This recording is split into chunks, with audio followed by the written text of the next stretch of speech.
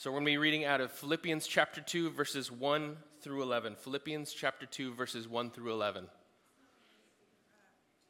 Yeah, I see.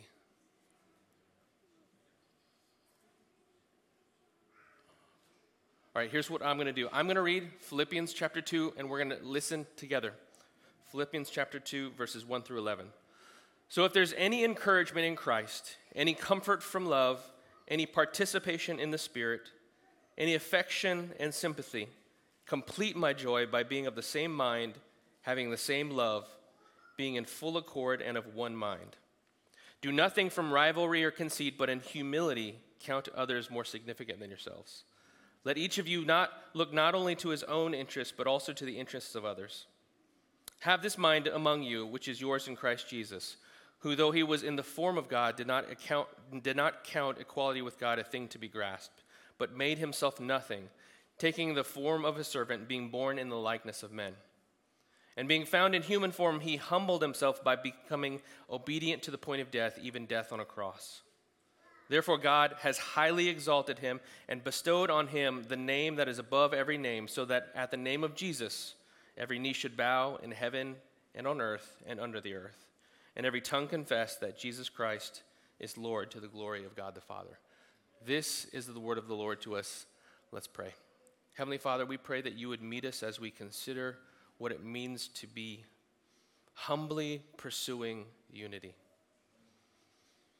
God, I thank you that you have called us not just to a personal faith in you, but to a corporate faith that pours itself out in love. And God, I pray that as we consider what it looks like to pursue the same purpose, the same convictions, the same values, Lord, would you encourage us to look around the room and to consider others better than ourselves? Because that is the example that you have set for us. Empower us by your Spirit to do this, we pray. In Jesus' name, amen. You can be seated. So last week, if you're new, we've been going through a series on the book of Philippians, and Paul is addressing a number of the things that are going on in this church. A lot of good things that are going on. They've partnered with Paul in his ministry, and even though he is right now in prison, they even sent one of their leaders, a guy named Epaphroditus, to provide some support, some resources, and so he's encouraged. At the same time, he's heard that there are some issues that are going on that we're eventually going to get into in the rest of the book that Paul will address more directly. But as we begin to unfold what he's talking about, we see that unity is kind of on the forefront of his mind. And so last week we heard him talking about his desire to be with Christ, and yet at the same time the fact that he understood that he was going to stay on this earth, that he was going to stay alive because he knew he'd be a benefit to them. And so he said, given that that's the fact, that I'm going to be with you, that I'm going to encourage you, I want you to grow in Christ, and I want you to grow together. And so he says in verses 27 and following, he says, let your manner of life be worthy of the gospel. And he goes on to explain what that means, that they're standing firm in the Holy Spirit with one mind, striving side by side for the faith of the gospel. See, there's this picture of a Christian church as not just a community organization or a social club, but as God's army moving ahead in unison, marching together and towards a common purpose, holding up the flag of Jesus Christ in all the world to see. So there's this call to unity that he's going to expound upon here in the next few verses.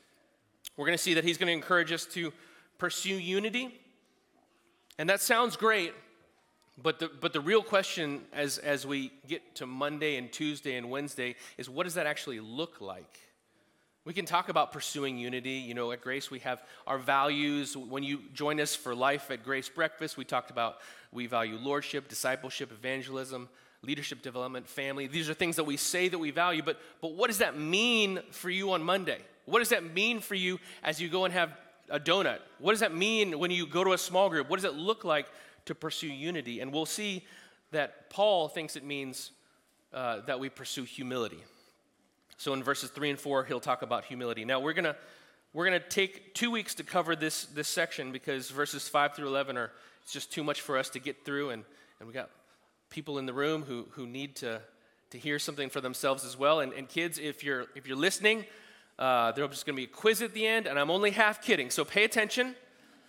You'll get extra credit. I don't have candy, so it'll just be credit. And if you don't know what that means, ask your parents later. It'll be great. But he tells us that we are to pursue unity. And he begins and he says this: if there's any encouragement in Christ, if there's any comfort from love, any participation in the Holy Spirit, any affection and sympathy, he says, if you've received encouragement from Jesus Christ. Now he's talking to self-professed Christians. And if you're a self-professed Christian, there's some understanding that you have received this gospel message that says that you deserve one thing, which is punishment and condemnation, bad things because of your disobedience, but you've received what? Grace. And that's encouraging. So this is almost him saying, if you are a believer. This is not some sort of if situation of maybe yes, maybe no. He's talking to people for whom these things are true. They've received encouragement from Christ. They've received God's love. If you're a Christian, if you're following Jesus Christ, you have received God's love. Now, you may not always feel that or experience that. We go through seasons of dryness. The Bible talks about walking through the desert or walking through the valley, and there are moments in our life where we seem parched, but God's word tells us that he has shown us that he loves us by sending his son, Jesus Christ. He's expressed it. And as we continue to live our lives and we experience God's grace in our life, his forgiveness, his power to change, these are all expressions of what? But his love.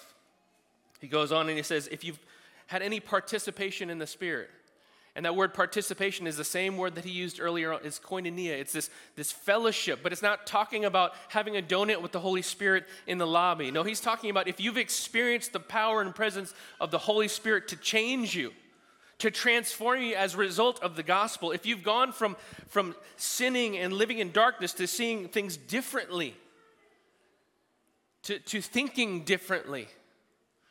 I remember as a kid thinking about Christianity, and I think I was saved pretty early. I got baptized at 7, and that was as a result of a personal commitment of faith. I decided that I wanted to follow Jesus. So there was some sort of belief there. But I remember going from thinking, man, these Christians talk a lot about God. They talk a lot about God, and I don't know why they talk about him so much, to all of a sudden thinking about God more often and having God shift from being on the outside to being in the center. I was experiencing the participation of the Spirit as he changed and transformed the way I thought. He goes on and he says, if you've had any affection and sympathy, right? If you've experienced any of these blessings, any of these benefits, then what? Complete my joy. You can imagine Paul as being like a father to these people. He's thinking about them and speaking to them in a fatherly manner. He's saying, kids, would you complete my joy? I mean, parents, have you ever said that? Would you just this would make me so happy if you would do X. Usually we don't say it in moments like this. Usually it's in moments of, please just stop. But there's this paternal, just make your parent happy type experience. Kids, you know that's true. When mom and dad say, would you just do this for daddy? Would you just be quiet for 5 minutes more for mama, for daddy? He says, if you would just complete my joy by being of the same mind, having the same love, being in full accord, and of one mind. He says, by being of the same mind, being convinced of the same things, being having convictions that are similar. And he's not just talking about personal opinions about dress or your favorite team. No, he's talking about the content of the gospel and how it changes the way that we relate to the world. That all of a sudden we understand what is right and what is wrong and what is valuable and what is not. Being of the same mind, having the same love. What does Jesus say? What are the two most important commandments? Love the Lord your God with all your heart, mind, soul, and strength, and what? Love your neighbor as yourself. Amen. All of a sudden, when we put our trust in Jesus, we are living and we are having the same love. He says being in full accord. In other words, in full agreement. You know, the things that divided us they're no longer as important, and we're united by the things that bring us together. We're not divided by, well, you grew up here and I grew up there, and you had this kind of experience growing up and I had that kind of experience, and you're living, you have these interests and I have those interests, and so we would never get together. No, but we both love Jesus Christ. We've been saved by him. We're in the family of God, and now we're of the same accord, it says. We're in agreement.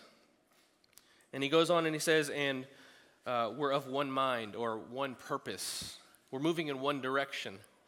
We're not just a bunch of people scurrying around to their own ends, but we come and we're pursuing God together.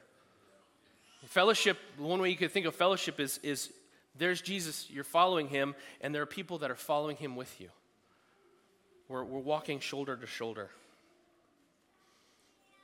In other words, the community of people who have been created by the gospel should also be united in service to that gospel. The people who have been created by the gospel, those who have received the grace of the gospel, who have been given new life, should also be united in service of that gospel. That's why we do church. That's one of the reasons we do church. This is why we don't just say, well, I trust in Jesus, I read my Bible, and I do my own thing on Sundays. This is why we put ourselves in awkward situations, and we go to small groups, and we take a day out of the week and try to spend it with people who are part of the body of Christ, because we want to put ourselves in situations where we're following with other people who are united in purpose, united in mind, united in convictions. So if you've trusted in Jesus, your relationship with him should lead you to a commitment to his people. I'll say that again. If you've trusted in Jesus, your relationship with him should lead you to a commitment with his people. This is why when people tell me, I'll meet someone and I'm like, oh yeah, cool, you love the Lord, you follower of Jesus. Yeah, I'm Christian. Where do you go to church? I'm like, I don't go to church. And without trying to condemn anyone, the question comes to mind, how can you be a Christian and not participate in church life? Now, I don't mean to say that it's easy, and I don't mean to say that you can avoid being hurt. Everyone in this room is a sinner except for you. And so it's entirely possible and statistically probable that you will be hurt or offended by someone in this room. Now, does that mean you should quit on church? No. I'm married, and my wife is married to me, and she loves me even though I am a sinner. I am quite a sinner. And so, but that doesn't mean that the institution of marriage is invalid. It just means that I have to do better and trust in God's grace in the meantime. And we're called together. If Jesus is your Lord, then you'll have similar priorities, values, and pursuits with others who call Jesus Lord. And if Jesus is your Lord, it means that you'll sacrifice time, energy, resources for the benefit of others, especially other Christians. This all sounds really good. And I think that we all, on some level, would say yes. But what I appreciate about Paul is that he's a realist. He understands that people are people, and just telling people, let's be united. Let's come up with a mission statement here, a Christ-centered mission statement. We at Grace Covenant Church, we want to help people encounter Christ, experience community, and extend the kingdom of God. And we do. We actually do want to do those things. But it can be easy to give lip service to that without actually seeing that happen in our community. And so Paul goes on and he says, okay, this is how you do that. He says in verses 3 and 4, do nothing from rivalry or conceit, but in humility count others more significant than yourselves. Let each of you look not only to his own interests, but also to the interests of others. What is at the heart of real unity among Christians? You know, I think if you had asked me that 10 years ago, I would have said good theology, scripture reading, memorization, strong prayer life, just listing off the spiritual disciplines. And then at some point, I read John 13, 34, and 35, and it just hit me right between the eyes. They will know you're my disciples by your love for one another. And if you dig deeper into what that looks like, the heart of loving sinful people, regardless of their sin, and regardless of how it might hurt you, requires humility. What is the heart of real unity among Christians? It's humility. You see, at the entrance of the kingdom of God,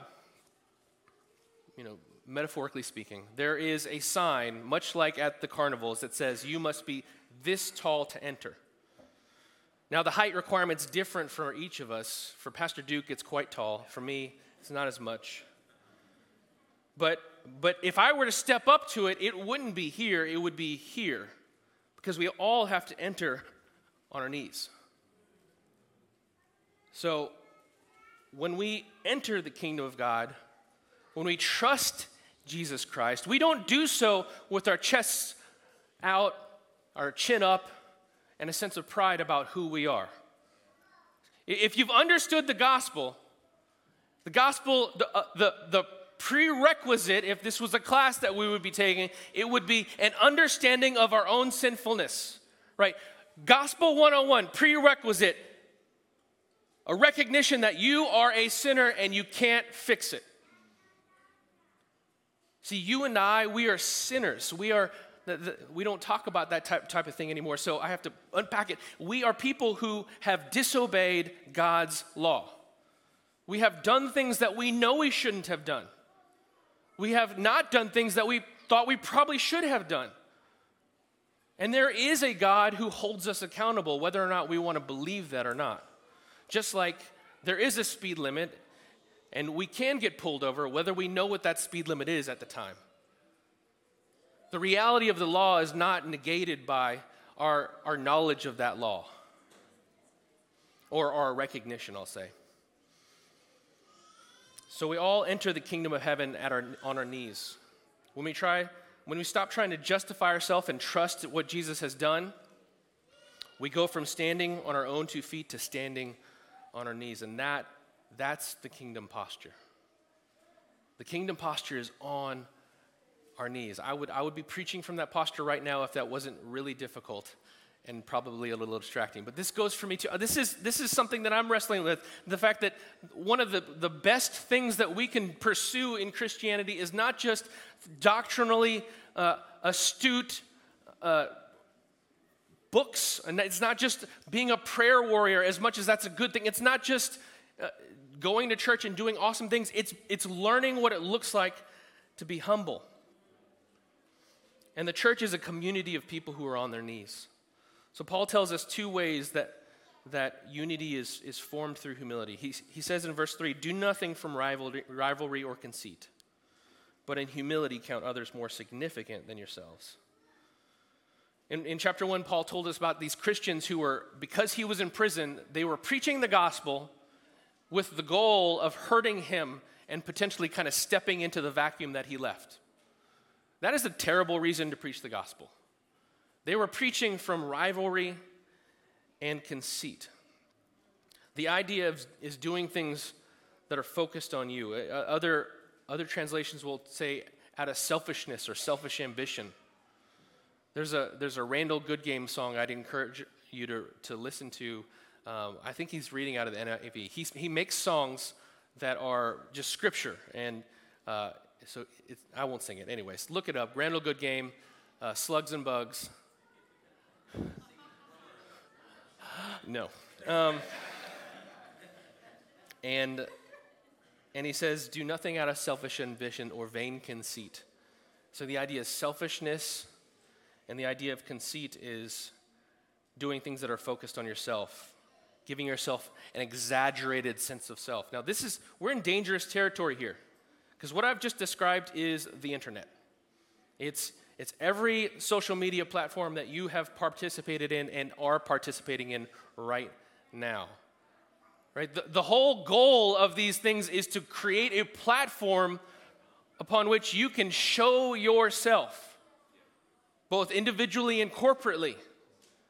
And I understand we use it to some degree. Like we use Instagram and Facebook and X or Twitter, whatever it's called now. We use it for the church so people can know what's going on, so that people can participate in that. But it's a very small step from going from informing people about what God is doing to now informing people about who we are and how awesome we are.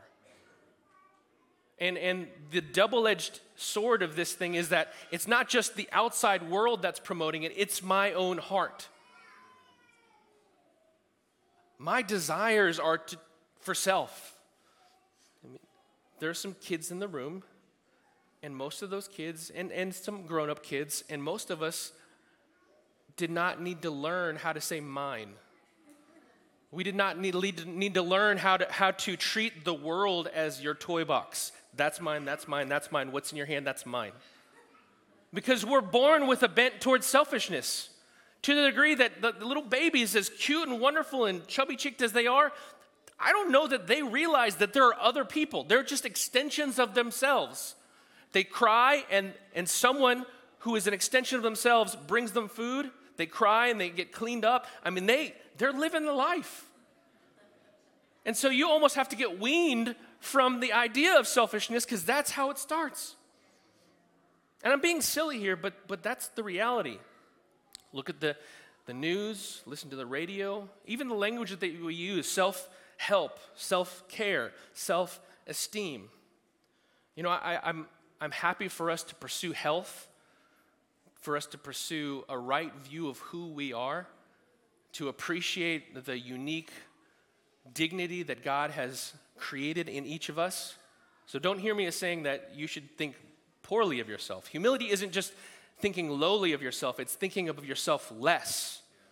And so he says, don't pursue this rivalry, this conceit, this selfishness, but do, in humility, count others more significant than yourself.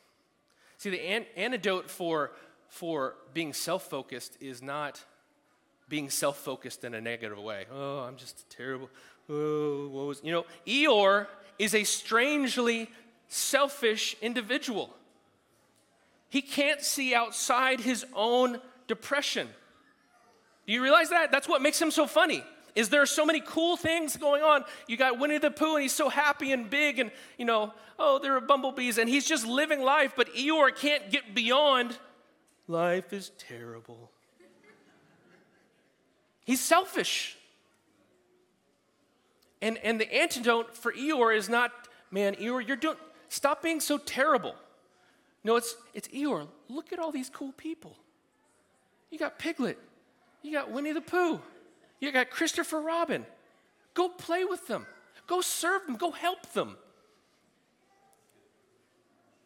Paul says, count others more significant than yourselves. He goes on in verse 4 and even gives more flesh to the bones here. He says, let each of you look not only to his own interests, but also to the interests of others. And I fear that sometimes when we read this, that we think to ourselves, oh, if I do this, I'm just going to give myself away.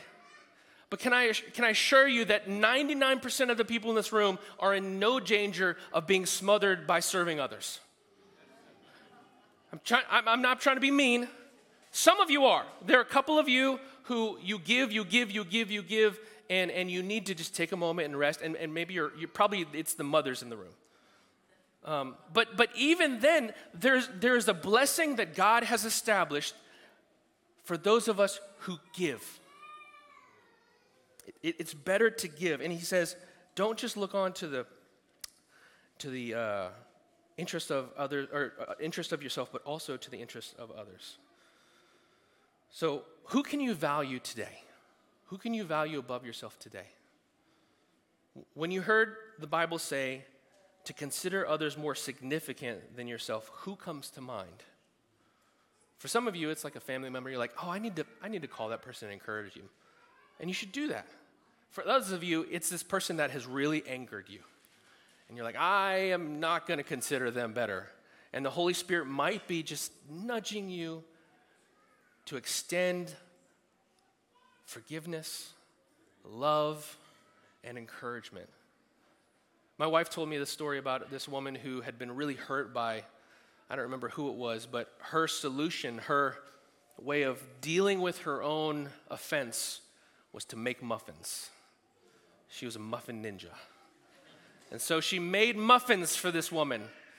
And I don't know if there was some sort of dramatic ending to the story. She made muffins. The woman saw the muffins. She wept and she realized, woe is me. I am a horrible, wicked person. Will you please forgive me? I think probably what happened, she said, thanks for the muffins. But the act of that woman making muffins, taking the time it took to think about her, to put the recipe together, to bake them, to put them in a container, and then deliver them, was her wrestling with her soul, saying, I'm going to consider this person more significant. I'm going to humble myself and express love.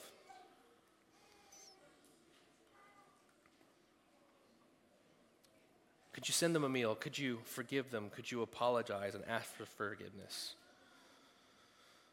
When we shift our focus off of ourselves and onto others, we grow in humility and we become participants in gospel unity.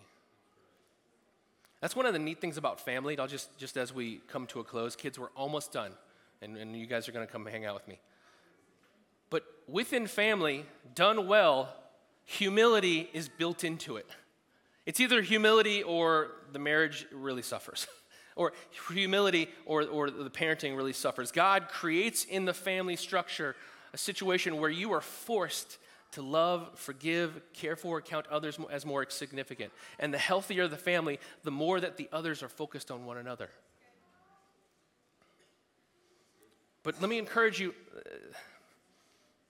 we've gotten into a whole lot of this is what you need to do, and you might be out here just thinking, I can't do this. But I don't want you to forget how we got here. We're not on a plank walking to our death. We're standing on the foundation of what Jesus has done. We can do this not because we're super awesome, but we can do this because Jesus loves us and he's given us Holy Spirit, who's going to empower us, enable us to forgive, enable us to love. He's going to remind us of his love. We are a community on our knees. And the gospel demands that we enter the kingdom on our knees and that we stay on our knees. And we do this because Jesus did it first. And we do this because Jesus is with us now. Amen? All right. Are there any kids that want to come down and talk to me? Awesome. Whew. I was nervous for a second. Thank you, Kevin. All right, Silas. Levi, good to see you guys. Come on down.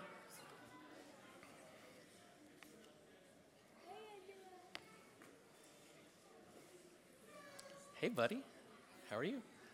All right. Well, thank you for being here. You guys are done so well. Give it up for our kids. I know. Sometimes when you're listening to adults talk, you can kind of zone out and focus on other things. What's his name? Eor? Baal. No, Aaron. Okay. Hey, buddy.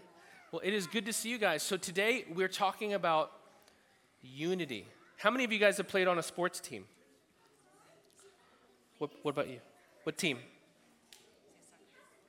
Soccer, awesome. Basketball? Yes, ma'am. T-ball. T-ball, okay. Yeah. Soccer, a lot of soccer. Football. Baseball. Baseball. Basketball. Baseball and soccer. Awesome. Now on these teams, okay, James, what about you? Soccer.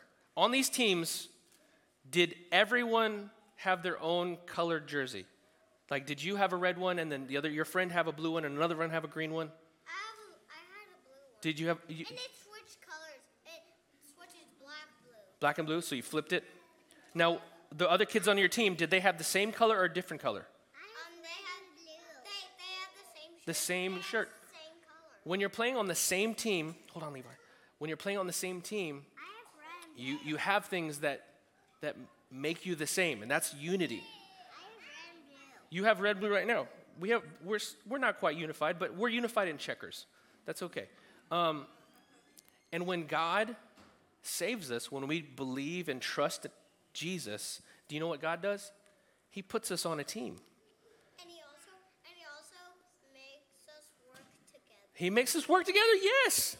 So good. So today we talked about what it meant to be in a church family. Does your family have rules? Yes, they do. Just yes or no. I hope there are no no's. No rules. Yes, we all have family rules. Do you know what?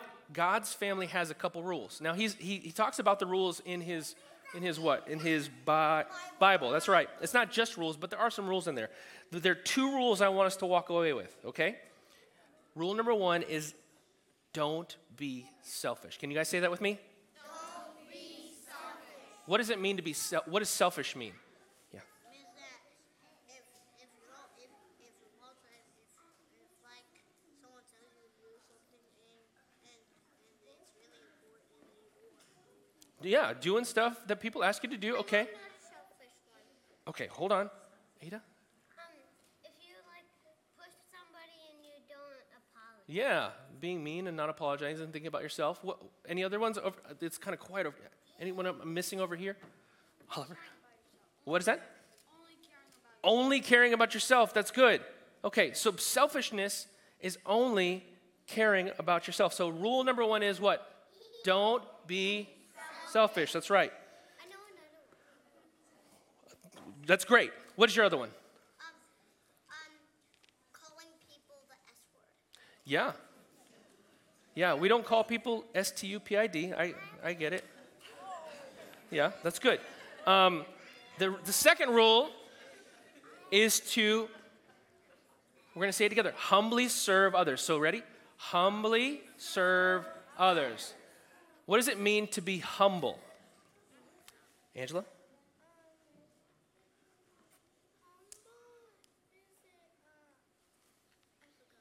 That's okay. Aaron? When someone asks you to do something and you don't do it. Okay, well that's not being humble. That's good. I have one. Hold on. So being humble is thinking about others before you think about yourself. Thinking about others before you think about yourself. So if you're playing with your brother or sister and you pick up a toy, being humble is thinking to yourself, hey, I want you to play with this. I want you to have a turn with this. Okay? So rule number 1 is don't be. Rule number 2 is humbly serve others. And do you know why we do these things? Yeah. We don't do these things so that we can make God happy. We do these things because God loves us, right? Because God has already put us in his family. And God likes that when you do it. He does like that. We can please God, and he is our Father. And guys, because Jesus loves us, look at me. I know it's super exciting up there. Look at me real quick. Because Jesus loves us, we can serve others. So I want you, are you listening? This is what you have to do later. I want you to think of one way that you can serve someone in your family today. You can serve your mom, you can serve your dad, you can serve your siblings, but I want you to think of one way, and you can serve your baby brother. Yeah. So can we pray? Let's pray. Let's bow our heads and close our eyes. Let's say, Dear God, thank you for loving me and putting me in your family. Please help me to love others, serve others, and think about others. Amen. Thank you, guys. All right. You can go back to your seats.